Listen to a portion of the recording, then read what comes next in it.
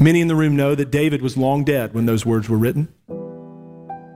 So what on earth could it mean that God would set David up over his people? About 600 years after Ezekiel wrote those words, a man came to John to be baptized in the River Jordan.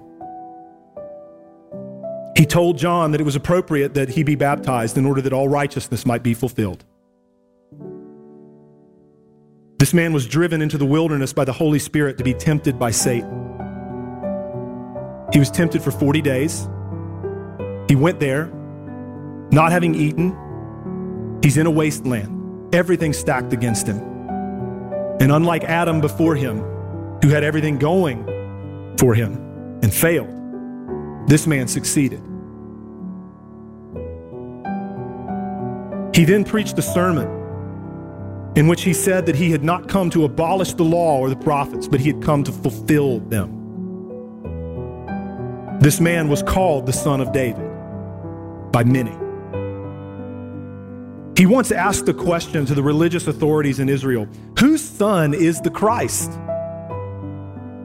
And they replied that the Christ is David's son. Well, he then quoted a portion of a psalm that David himself had written, where David wrote, "The Lord said to my Lord, sit at my right hand until I put your enemies under your feet." And then he asked these religious leaders, if the Christ is David's son, then why does David call him Lord?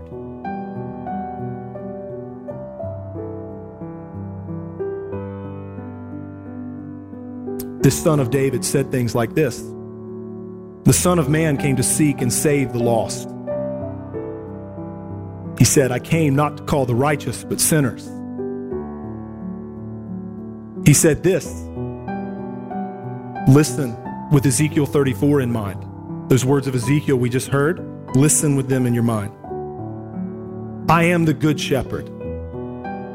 The good shepherd lays down his life for the sheep. He who is a hired hand and not a shepherd, who does not own the sheep, sees the wolf coming and leaves the sheep and flees, and the wolf snatches them and scatters them.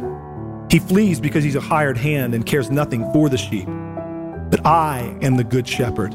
I know my own, and my own know me, just as the Father knows me and I know the Father. And I lay down my life for the sheep.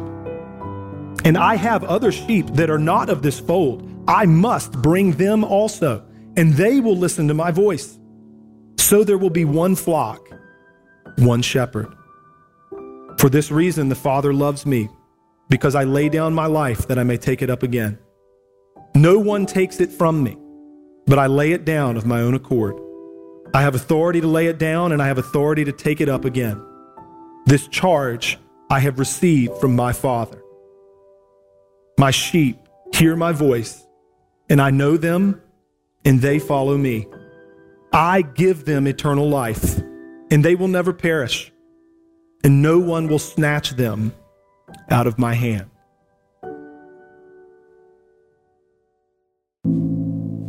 Thank you for listening.